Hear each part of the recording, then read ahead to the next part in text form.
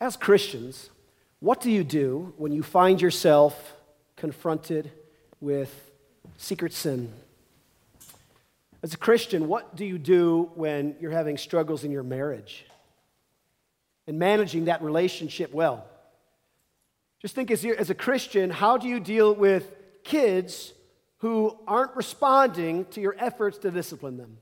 Or maybe adult children who have run off and dishonored the legacy you hope to lay for them in loving the Lord. Maybe a whole bunch of anxieties of upcoming events in your life, at work or in the neighborhood that you have to manage. How do you as a Christian deal with all of those things?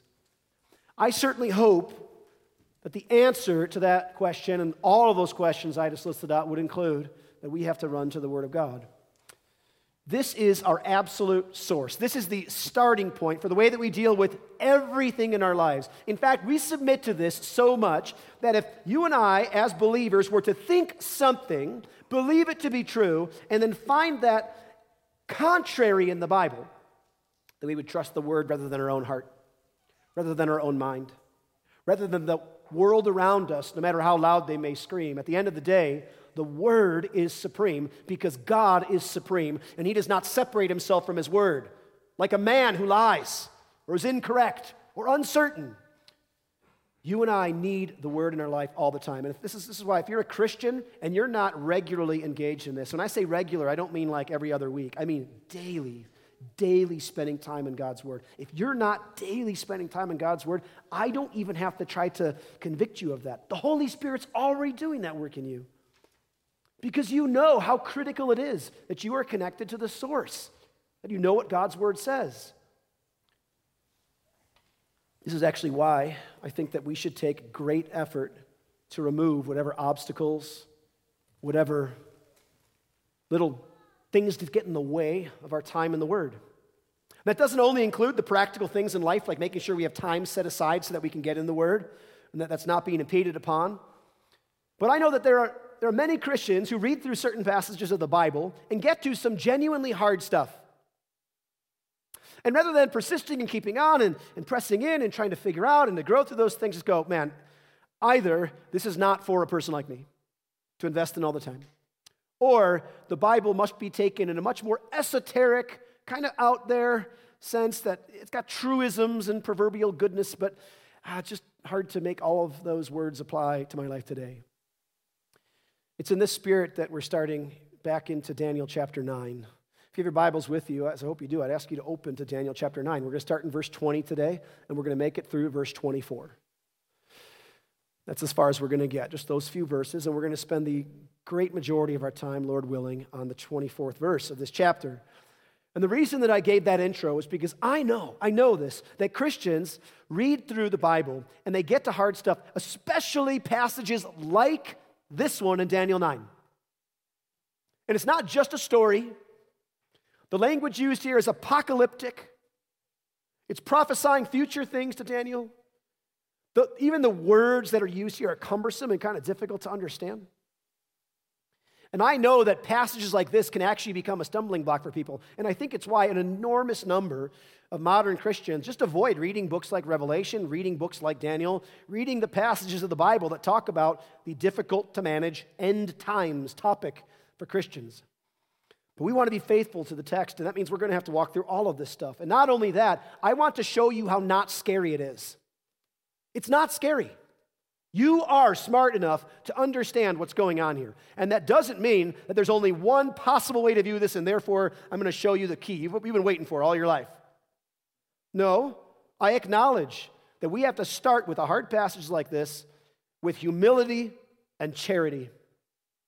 Humility in that we have to acknowledge we don't know everything. We don't have all the pieces. My mind is corrupted. I have 1,000 presuppositions as I come to this text, and I'm not speaking the language of the original audience, and there's a whole bunch of contextual problems that I've got to get over in order to understand this stuff. No, we must be humble when we approach these things and say, I could be wrong.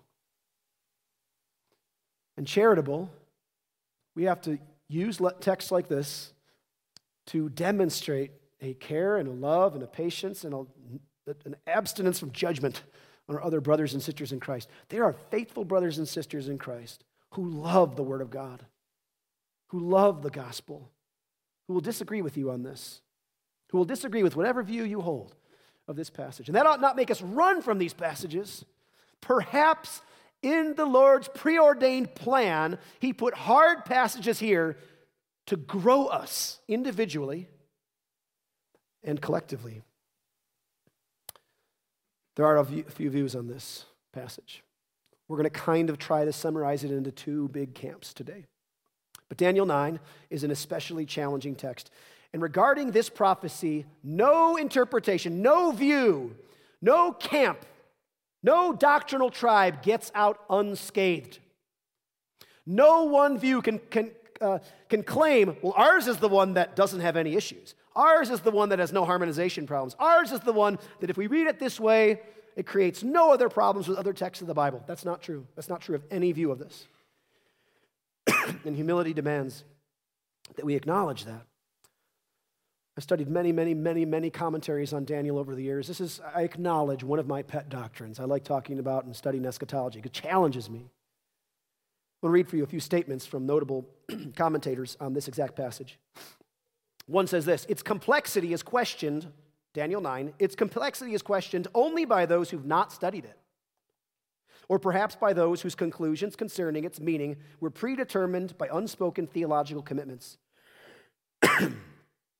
Another one says, no single prophetic utterance is more crucial than that of Daniel 9. That's significant language.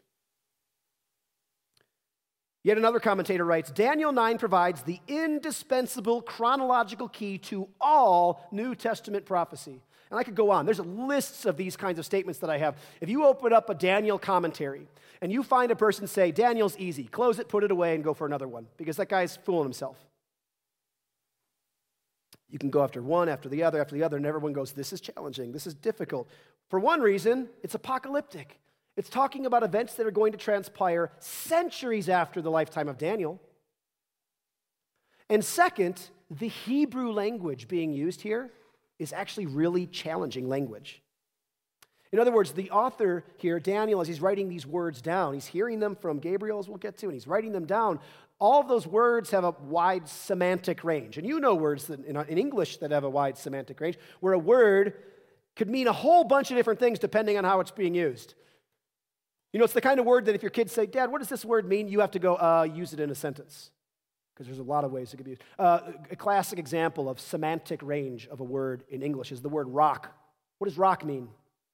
Well, it can mean a stone.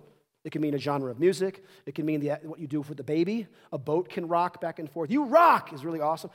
It's been said that there may be over 100 different uses for the word rock in the English language around the world. And the context will determine that. The additional challenging part of the language of Daniel 9 is that not only are each of the key words used in Hebrew, can those words mean a lot of different things, but the English versions of those words can also mean a whole bunch of different things. But we ought not run from it. This might be, in God's providence, one of those passages that's put there to cause us to pause, slow down, and go, Lord, your word's true. Teach me how to trust this, how to understand this.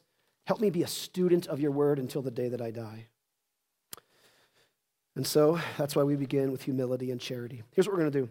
We're going to cover the rest of Daniel chapter 9 in the next two sermons through Daniel. I think it's only going to take two.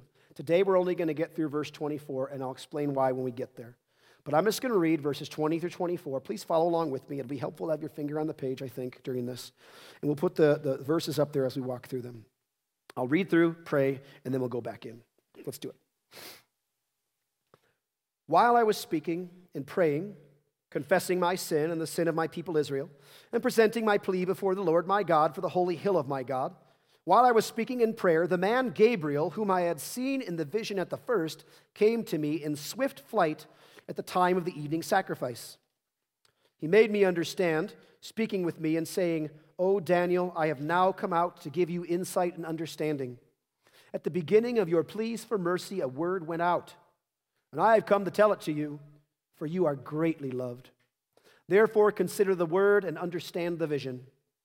70 weeks are decreed about your people and your holy city to finish the transgression, to put an end to sin, and to atone for iniquity, to bring in everlasting righteousness, to seal both vision and prophet, and to anoint a most holy place.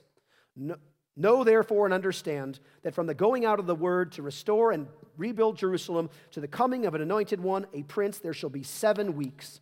Then for 62 weeks it shall be built again with squares and moat, but in a troubled time. Let's pray. Father, we want to be the kind of believers that love even the challenging topics and even the challenging texts of the Bible and give attention to them. Father, I believe that there are so many Christians today who don't give much attention to verses that are in the Bible because they're difficulty. And Father, I pray that you would teach us to be the kind of believers that just trust and love all of your word and get great insight and help in these places. Help us to remain humble. Help us to use this as a platform for charitableness, generosity for our fellow brothers and sisters who might disagree. Teach us how to read your word here this morning. Father, help me to not say anything that is errant. Protect me. Protect the hearers here, Father, those who I may love and desire to serve in sharing these things. Lord, let your Spirit go and mine out anything that's not true so that we may benefit from what's being taught today. And we pray this in Jesus' good name. Amen. Alrighty, let's look back at verse 20.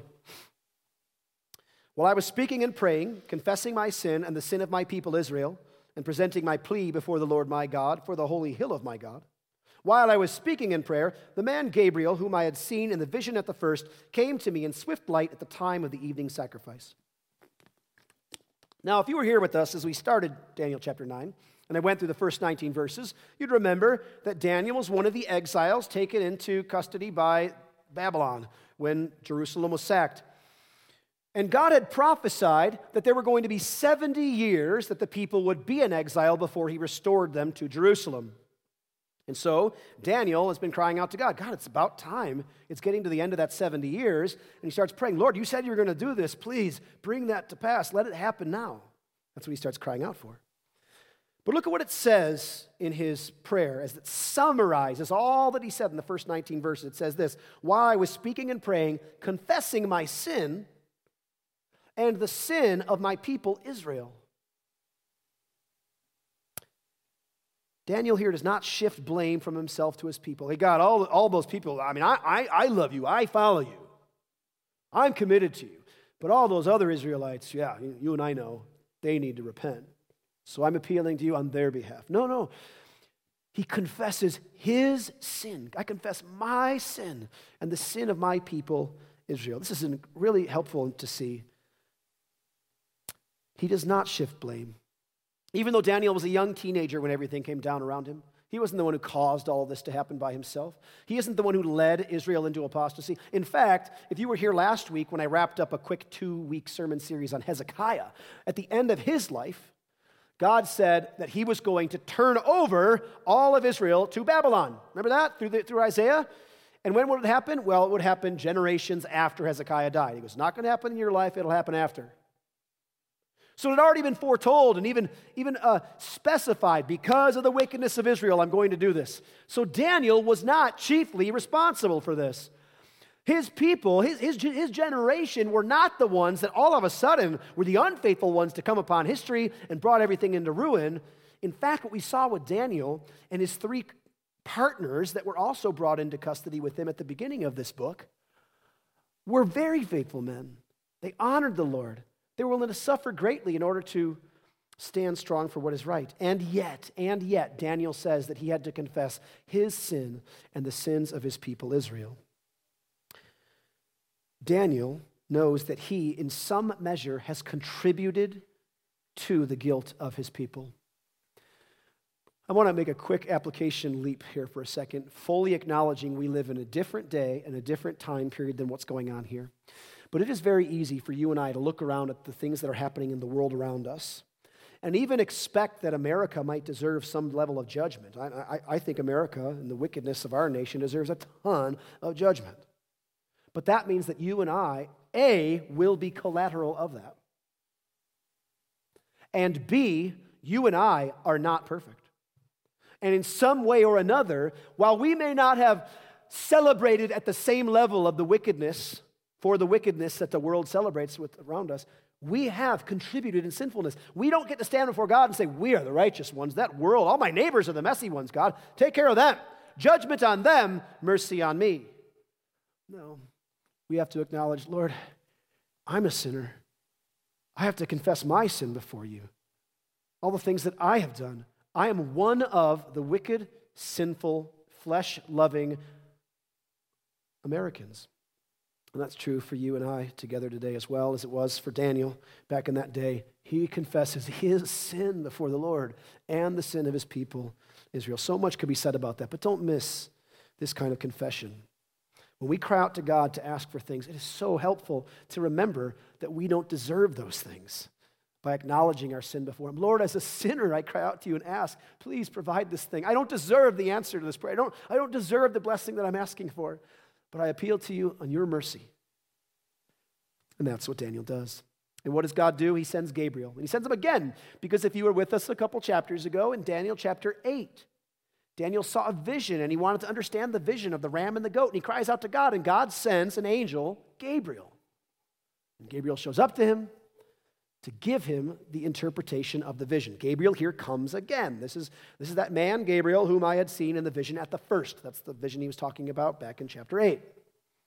He came to me in swift flight at the time of the evening sacrifice. And what did he say? Follow me into verses 22 and 23. He made me understand, speaking with me and saying, "O Daniel, I have now come out to give you insight and understanding. At the beginning of your pleas for mercy, a word went out, and I have come to tell it to you, for you are greatly loved. Therefore, consider the word and understand the vision." So not only did God answer Daniel's prayer, he wanted to understand, and he wanted to see the fulfillment of the return of the inhabitants of Jerusalem to their land, but he even sent a messenger, an angel, to deliver this message. Now, you and I ought not expect that the same kind of thing will happen. We're not standing in a place in redemptive history where many others are relying on our receiving of a vision and then recording that vision perfectly to give it to others about what's coming up. That's what Daniel is doing, and you and I aren't in that place. But the Lord sends Gabriel to give him a perfect explanation of what's about to come down so that he would record it for our benefit. And he says, why does he do this? Why has he come to tell it to him?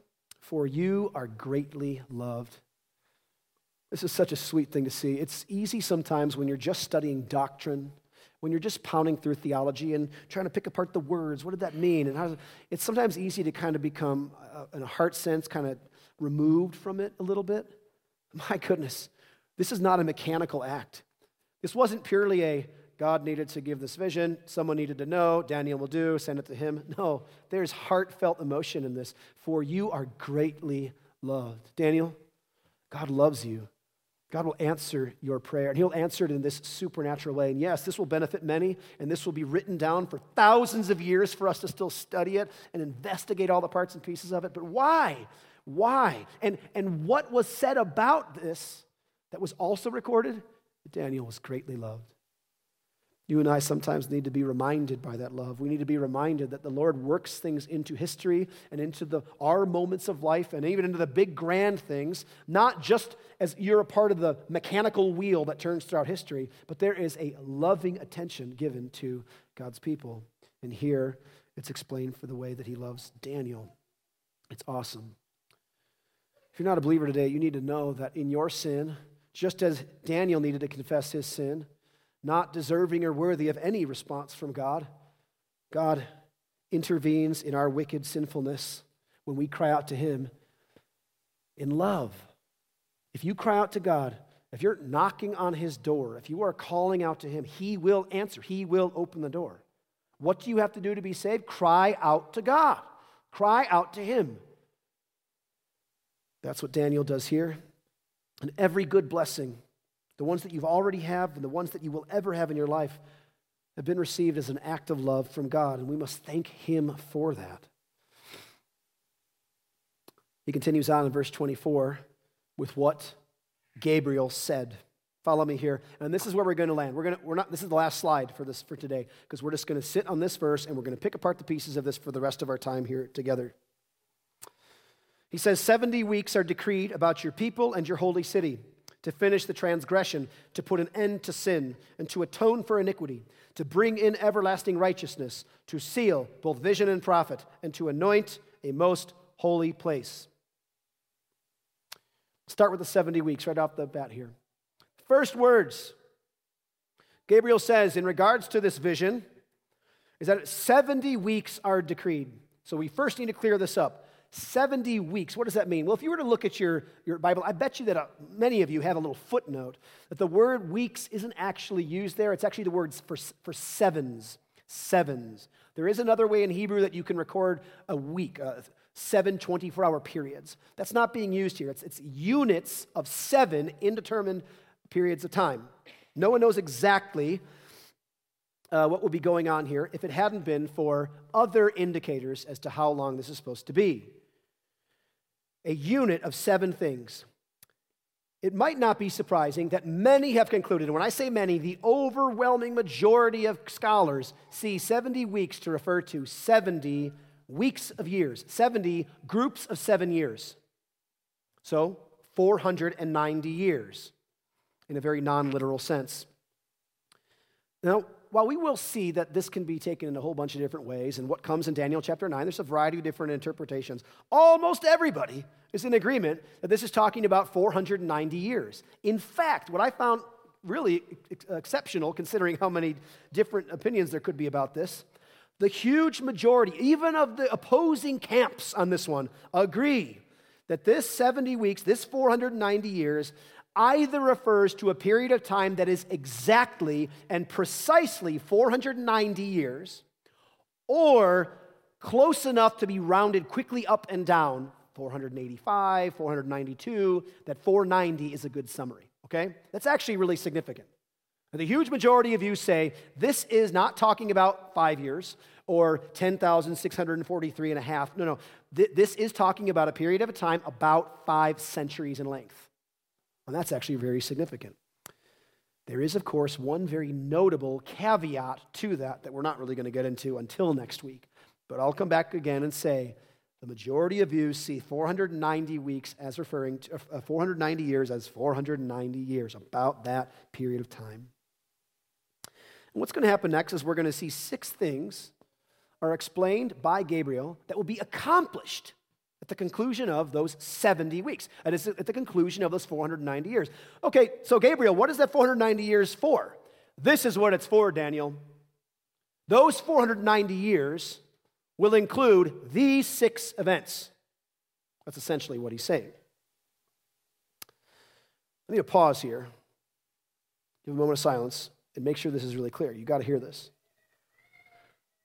How you interpret this verse, those 6 things in verse 24, what you think they refer to will most certainly determine how you view the rest of the passage. There's almost no way around this, sincerely. Every commentator that I found who saw one view in verse 24 followed that down, and it influenced how he saw the rest of Daniel 9, okay? Everyone. Not only that, but this being one of the most significant end times or eschatology passages of the Old Testament, it may, and probably will, very likely influence how you read many other eschatology passages throughout the Bible. You track what I'm saying? What you think about verse 24 will very likely tell you how you're going to read Matthew 24, 1 Thessalonians 4 and 5, 2 Thessalonians chapter 1 and 2, the entirety of the book of Revelation. It almost always works out that way. Not certainly, almost always is the case. If you think that the things that are listed out here in verse 24 have already happened in our history, that we can look back and see them already having taken place, then you will be prone to see many more passages in the Bible through that past viewing lens, what I introduced maybe a month ago as a preterist lens. It looks like these are past things. If you were here with us in Daniel chapter 7, I tried to slow down and make this as clear as I knew how to do it, that the majority of views can line up on one of 2 sides here, that either the events of Daniel 7 are past or future. That's the majority breakdown. The same is true in Daniel 9. Either the majority of the things being stated here are past to us or future to us. It's simplified, but that is the majority views can be summarized into those two camps by far. And if you think these have already happened, then you're looking through what's called a preterist lens. You're expecting, this stuff, where did this happen in history? Now you're going to want to find that out. However, if you think that these 6 things have not yet happened, I don't think these happen. If you think that, then you also will be prone to see many more passages of the Bible through a futurist lens. Because Daniel chapter 9 is referred to multiple times in the New Testament, multiple times in critical points of Revelation and Matthew 24 especially. So you need to know that. You can either view this mostly future or mostly past. You getting it? Tracking that? And just to show my cards right now so you see where I'm coming from, as I've studied this and I've invested my energies into this, I have become convinced that this is mostly past. I think that the events that are listed here in chapter 9, verse 24 and following have already taken place in our history. They are future to Daniel, to be sure. Daniel was looking forward to this event happening, yes. But I think that all of these things happened at the first coming of Jesus Christ. I think that what's about to be talked through for the rest of our time today and into the next sermon in Daniel chapter 9, I think that those things have all been fulfilled in Jesus' life, death, burial, resurrection, and ascension into heaven. I think that's what's happening here. And I hope to make that case here over the course of a couple of weeks. So that's showing my cards. I view Daniel 9 in a preterist way. I think that this is past. So we're going to move forward and look at those 6 things. But first, pause and consider what these 6 things are talking about. Do you see that even Gabriel says this here, like Daniel already asked? The 70 weeks are decreed about what? About your holy people and your holy city. So first thing, all right, Gabriel, let's just set the stage. What are you talking about? Daniel's been asking, hey, what's going to happen to the Jews? Can you tell me what's going down with my people? And here he answers, 70 weeks are decreed about your people and your holy city. This is not Washington, D.C. This is not people who were born and raised in China or in South Africa or even modern Americans. This is talking about Jews, ethnic Israel. That's what this is talking about. And at that point, yet again, we find yet another point at which the opposing views tend to agree. This is talking about Israel. Some will say it's talking about future Israel. Others are saying it's talking about past Israel. I'm there. But this is not about all the Gentile nations. This is chiefly about Israel and what's going to happen to Daniel's people. It's important to see that's what's going on here. And these are the 6 things that will be accomplished in Israel regarding the Israelites over the course of those 70 weeks, those 490 years. So let's go through that list of 6. First, to finish the transgression. 70 weeks are decreed about your people and your holy city to finish the transgression. Finish the transgression. Now, I suspect that most of you would know that transgression means sin or evil doing. It can be interchanged with that kind of idea. It's used oftentimes in the Psalms and Proverbs to kind of be a bit of a parallel to evil doing and sin. But here, it's not just any random transgression. It is the transgression, definitive. There is a specific transgression in mind. There is something ultimate and final about this. There's a finishing of it. Something is waiting to happen in Daniel's day that I think has already happened. What is that? Well, that's the final. Well, let me ask it this way. If I were to ask the Sunday school kids to come in right now and ask them, hey kids, what was the worst thing the Israelites ever did in their history? I don't think it would take long before one of them said, they killed Jesus. Yep, that's it.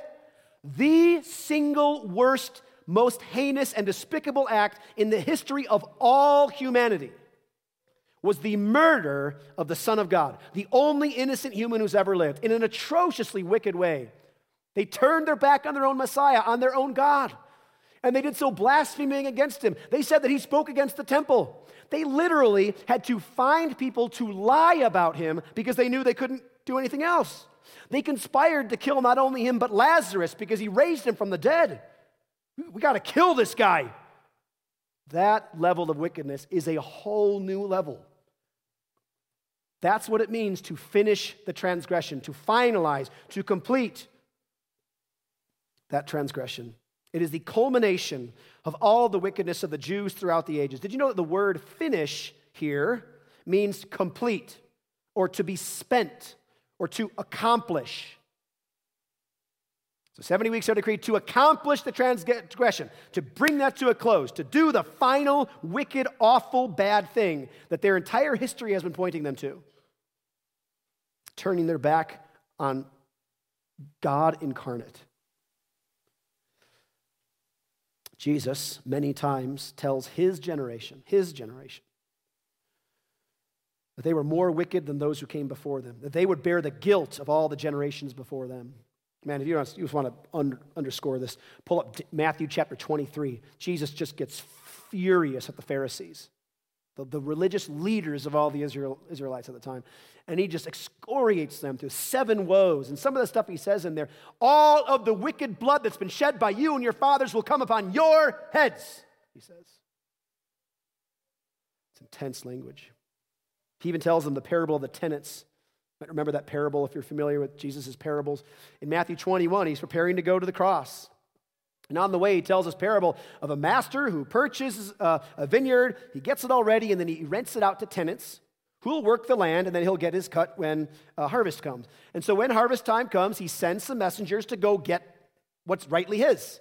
And do you remember what Jesus said those tenants did? They beat and then threw out those who came, the messengers who were sent. And the king is, or the masters, are you kidding me? These guys, what audacity. So he sends other messengers, and each one they beat, and they hurt, and they harm, and they persecute, and then throw them on out. And then what happens? Do you remember? I'll tell you, the summary is this. Jesus says in Matthew 21, 37 to 38, finally, he sent his son to them, saying, they will respect my son. But when the tenants saw the son, they said to themselves, this is the heir. Come, let us kill him and have his inheritance. This was the culmination of all the wickedness. All of the abuse of the messengers that had come before was just pointing to the great, audacious finishing of the transgression. And I think that's what Gabriel is prophesying will happen. 490 years to finish the transgression. And you might be surprised to know that happened exactly inside of that 490 years. We're going to get to the breakdown of dates next time we're back through here, okay? So I'll walk through literally the years on all of this. But it would have been exactly halfway through the last week of those 70 weeks that Jesus would have died and the transgression would have been finished. What else happens? To finish the transgression, to put an end to sin. I think there's 2 possible ways to do this here. So let me make one acknowledgement before I answer what I think is really going on. You can either see this as something positive or negative.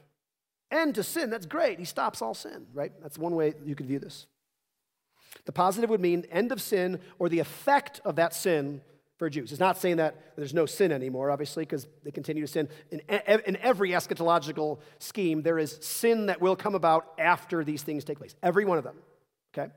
But the idea is that no longer will those people, those believing Jews, be in bondage to sin. No longer will the effect of that sin sting their life.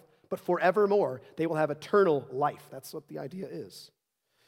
So that's one way to view it. You could view it that way. It is certainly true that believing Jews have been freed from sin just like you and I have been freed from sin.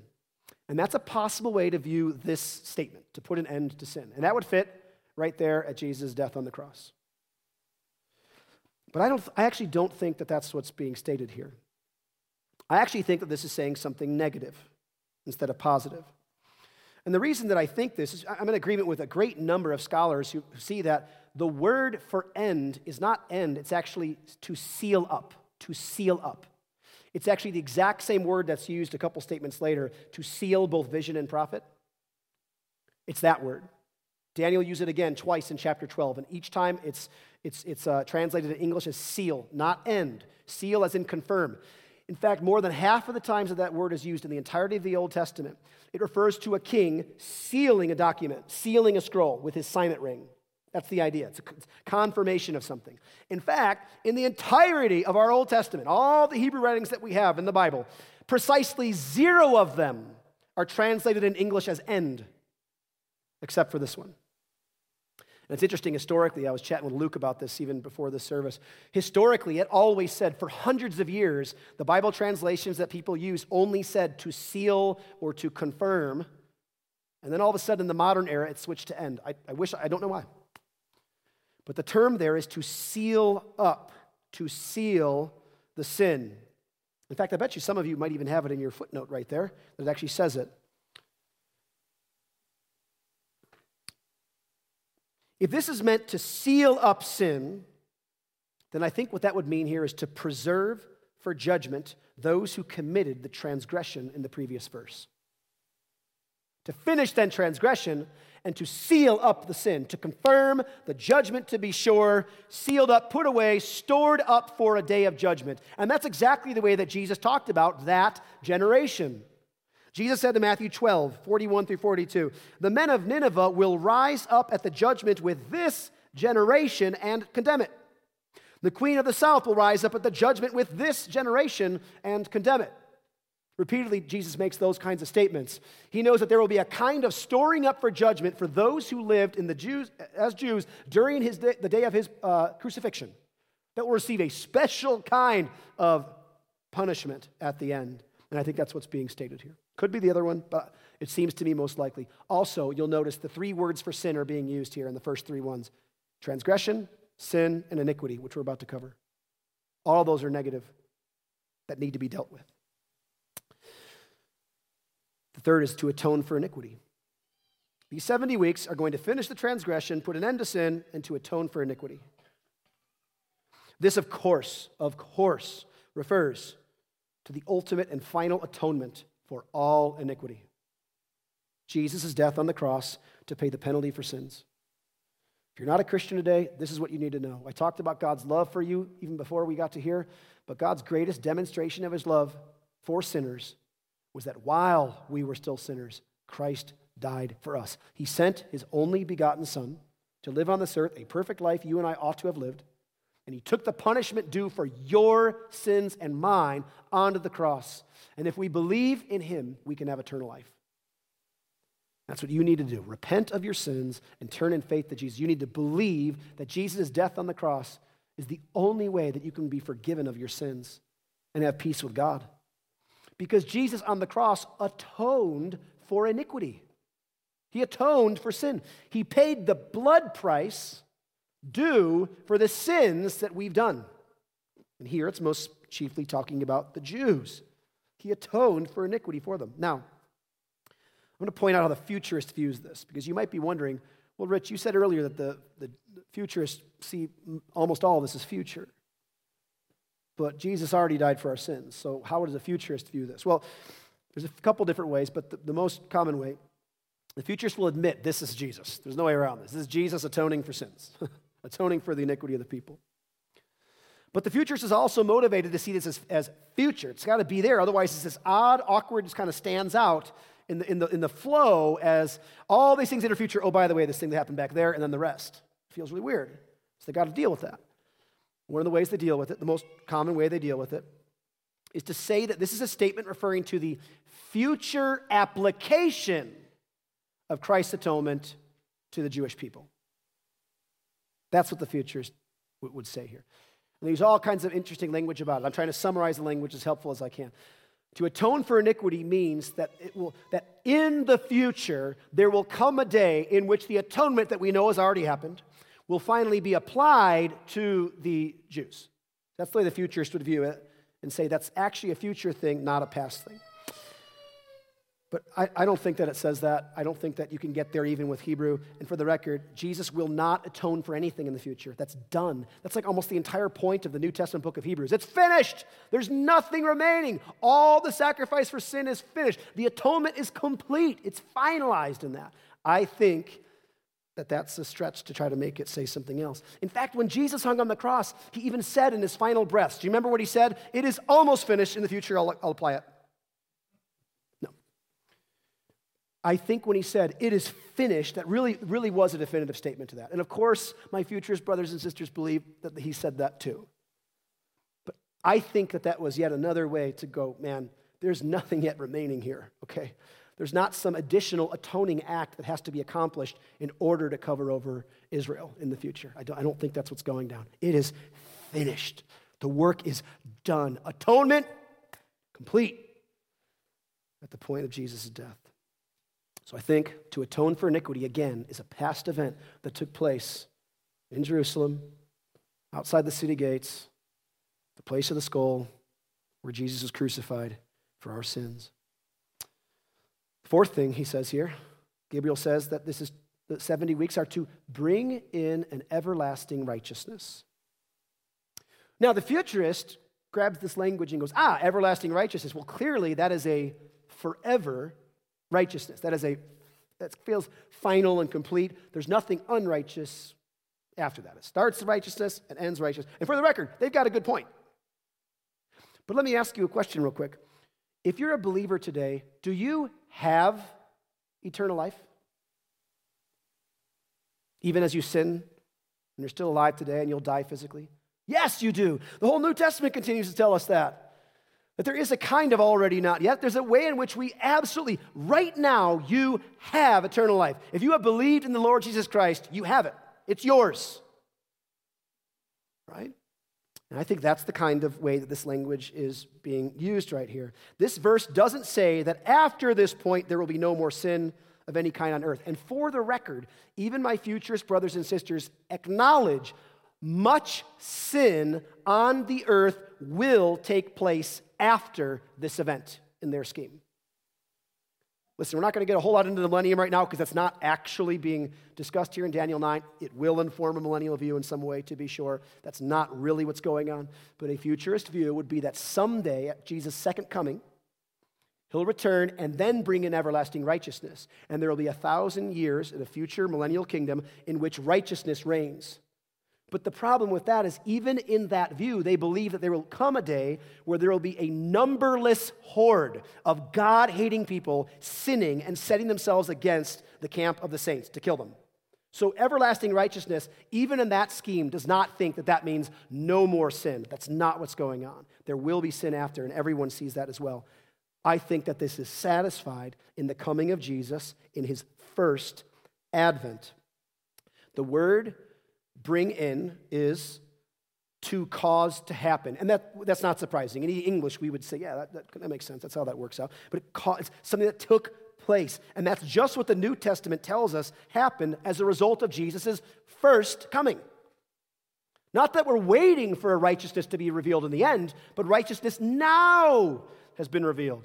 Paul goes to great lengths to make this case in Romans chapter 3. Listen to what he says.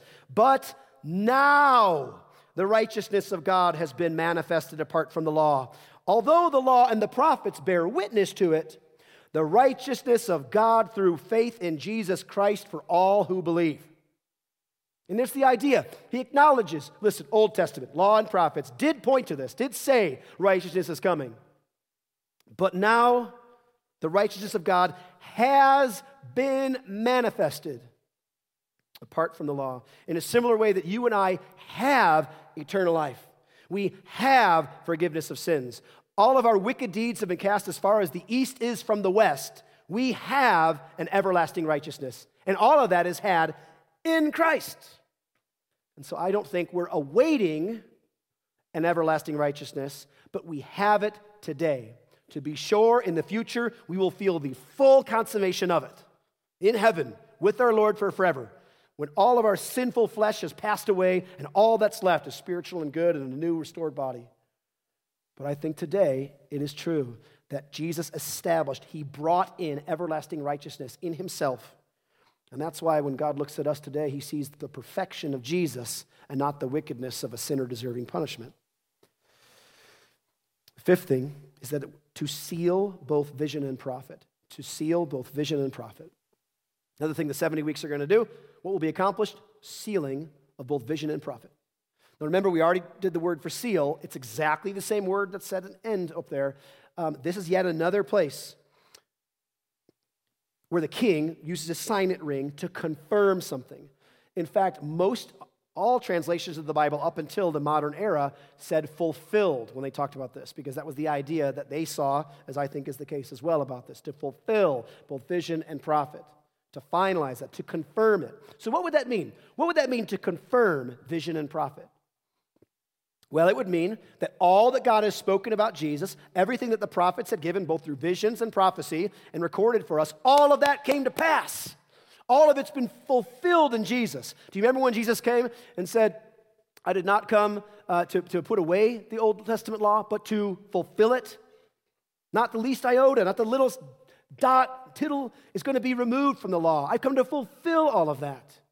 He's the fulfillment of all of vision and prophecy concerning Jesus Christ in his coming. And he says that exact thing in Luke chapter 18. Jesus says this as he's preparing to go up to Jerusalem to die. He says, and taking the 12, he said to them, see, we are going up to Jerusalem, and everything that is written about the Son of Man by the prophets will be accomplished.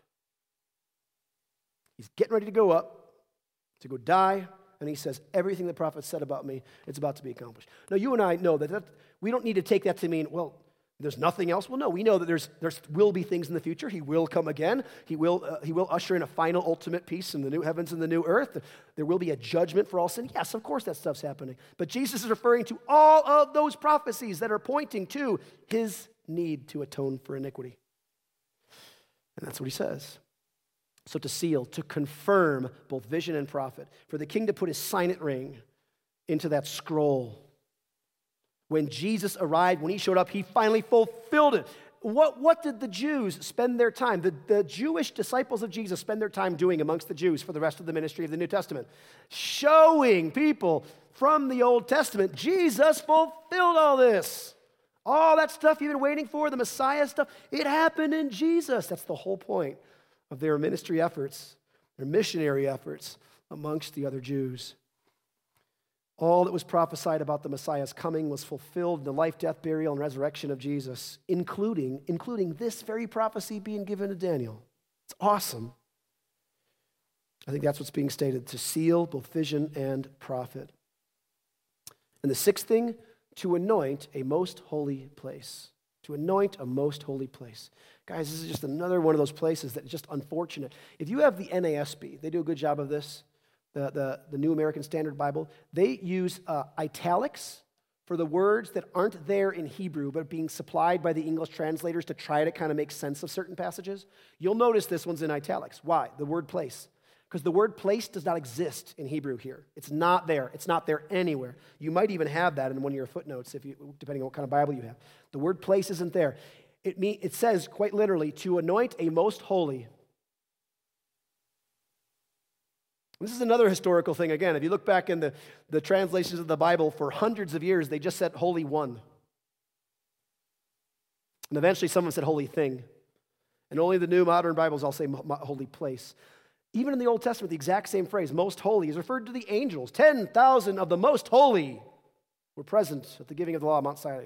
Was there 10,000 most holy places? No. It's the most holy ones.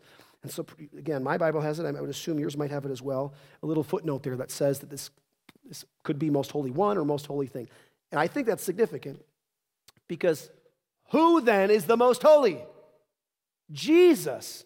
In fact, in the Old Testament, the temple is never even anointed. There's never even a telling of another temple that's ever going to be anointed. Kings are anointed. And the King of Kings was anointed. Do you remember when Jesus was anointed? At his baptism. Father speaking, Holy Spirit anoints him for his ministry.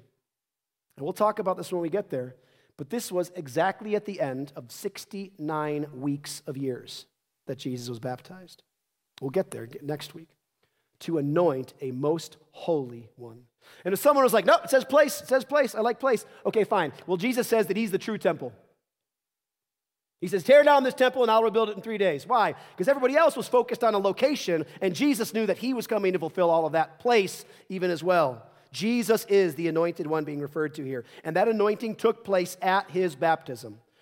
All six of the things that we just walked through right here today, I think will be unpacked and even more clearly explained in the next upcoming weeks when we walk through this. Seriously, I do. I think as we look through what's going to be stated as each of these pieces is unpacked, it'll become even clearer. Oh, those things happened in the first century. Those happened when Jesus first came.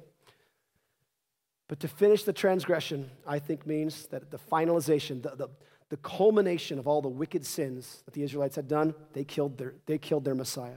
To put an end to sin, to seal up sin, those Jews are preserved for judgment to the end.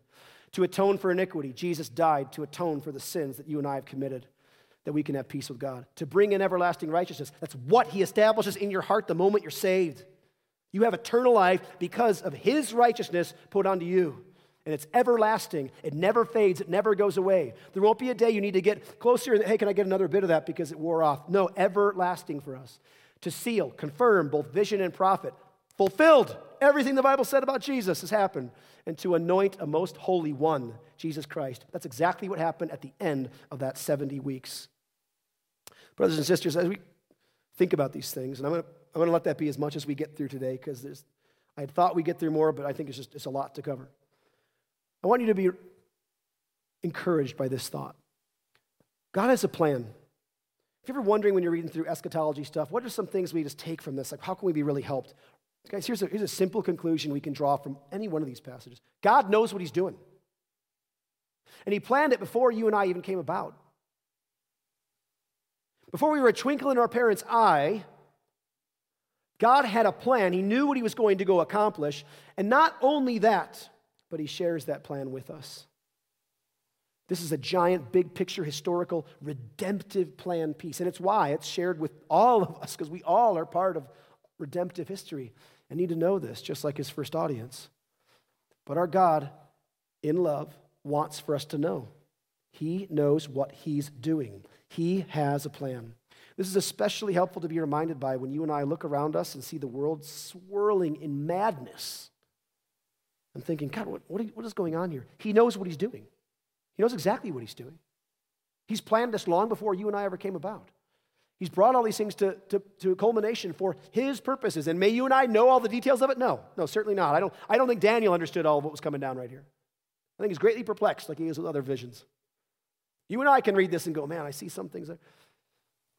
But our God knows what he's doing. He really is sovereign and good. He watches over the affairs of man, and he works them to his ends. And we can be encouraged by that. I want to go ahead and close in prayer this morning and introduce a time of communion. I invite you all to come on forward, grab the elements, bring them back to your seat, and we'll partake of those things together, okay? There's double stack cups. Bring them back. I'm going to pray to kind of open our time. You can come get them. If you're not a believer today, then this is going to be a meaningless meal to you. In fact, the Bible even says that whether you realize it or not, you're drinking judgment upon yourself if you go to take these things. Because it's saying, oh yeah, I believe in Jesus, when you don't. So it's like lying about something that's even that important. If you're a believer today, even if you're not a member here, please come forward. Because this is for all of those who have put their faith in Jesus Christ alone for salvation. Let's pray. Father, we love and trust you. We want to know your word more. Father, I am so eager to understand what your word says about all of these things. I'm so eager to try to help my brothers and sisters see these things. I know that as I'm preaching through one little verse here, there are 100 questions that come to mind about a whole bunch of other verses and things, and I'm aware of a lot of that, and probably some I'm not even aware of, Lord. And so I pray that you would help us be patient with one another in learning, that we'd have presuppositions challenged, we'd land on the bedrock truth that your word provides us with what we need. And Father, I thank you for communion. I thank you for sending Jesus to atone for our sins. And I pray that you would help us right now to acknowledge our need for him as we partake again. We pray this in Jesus' good name. Amen.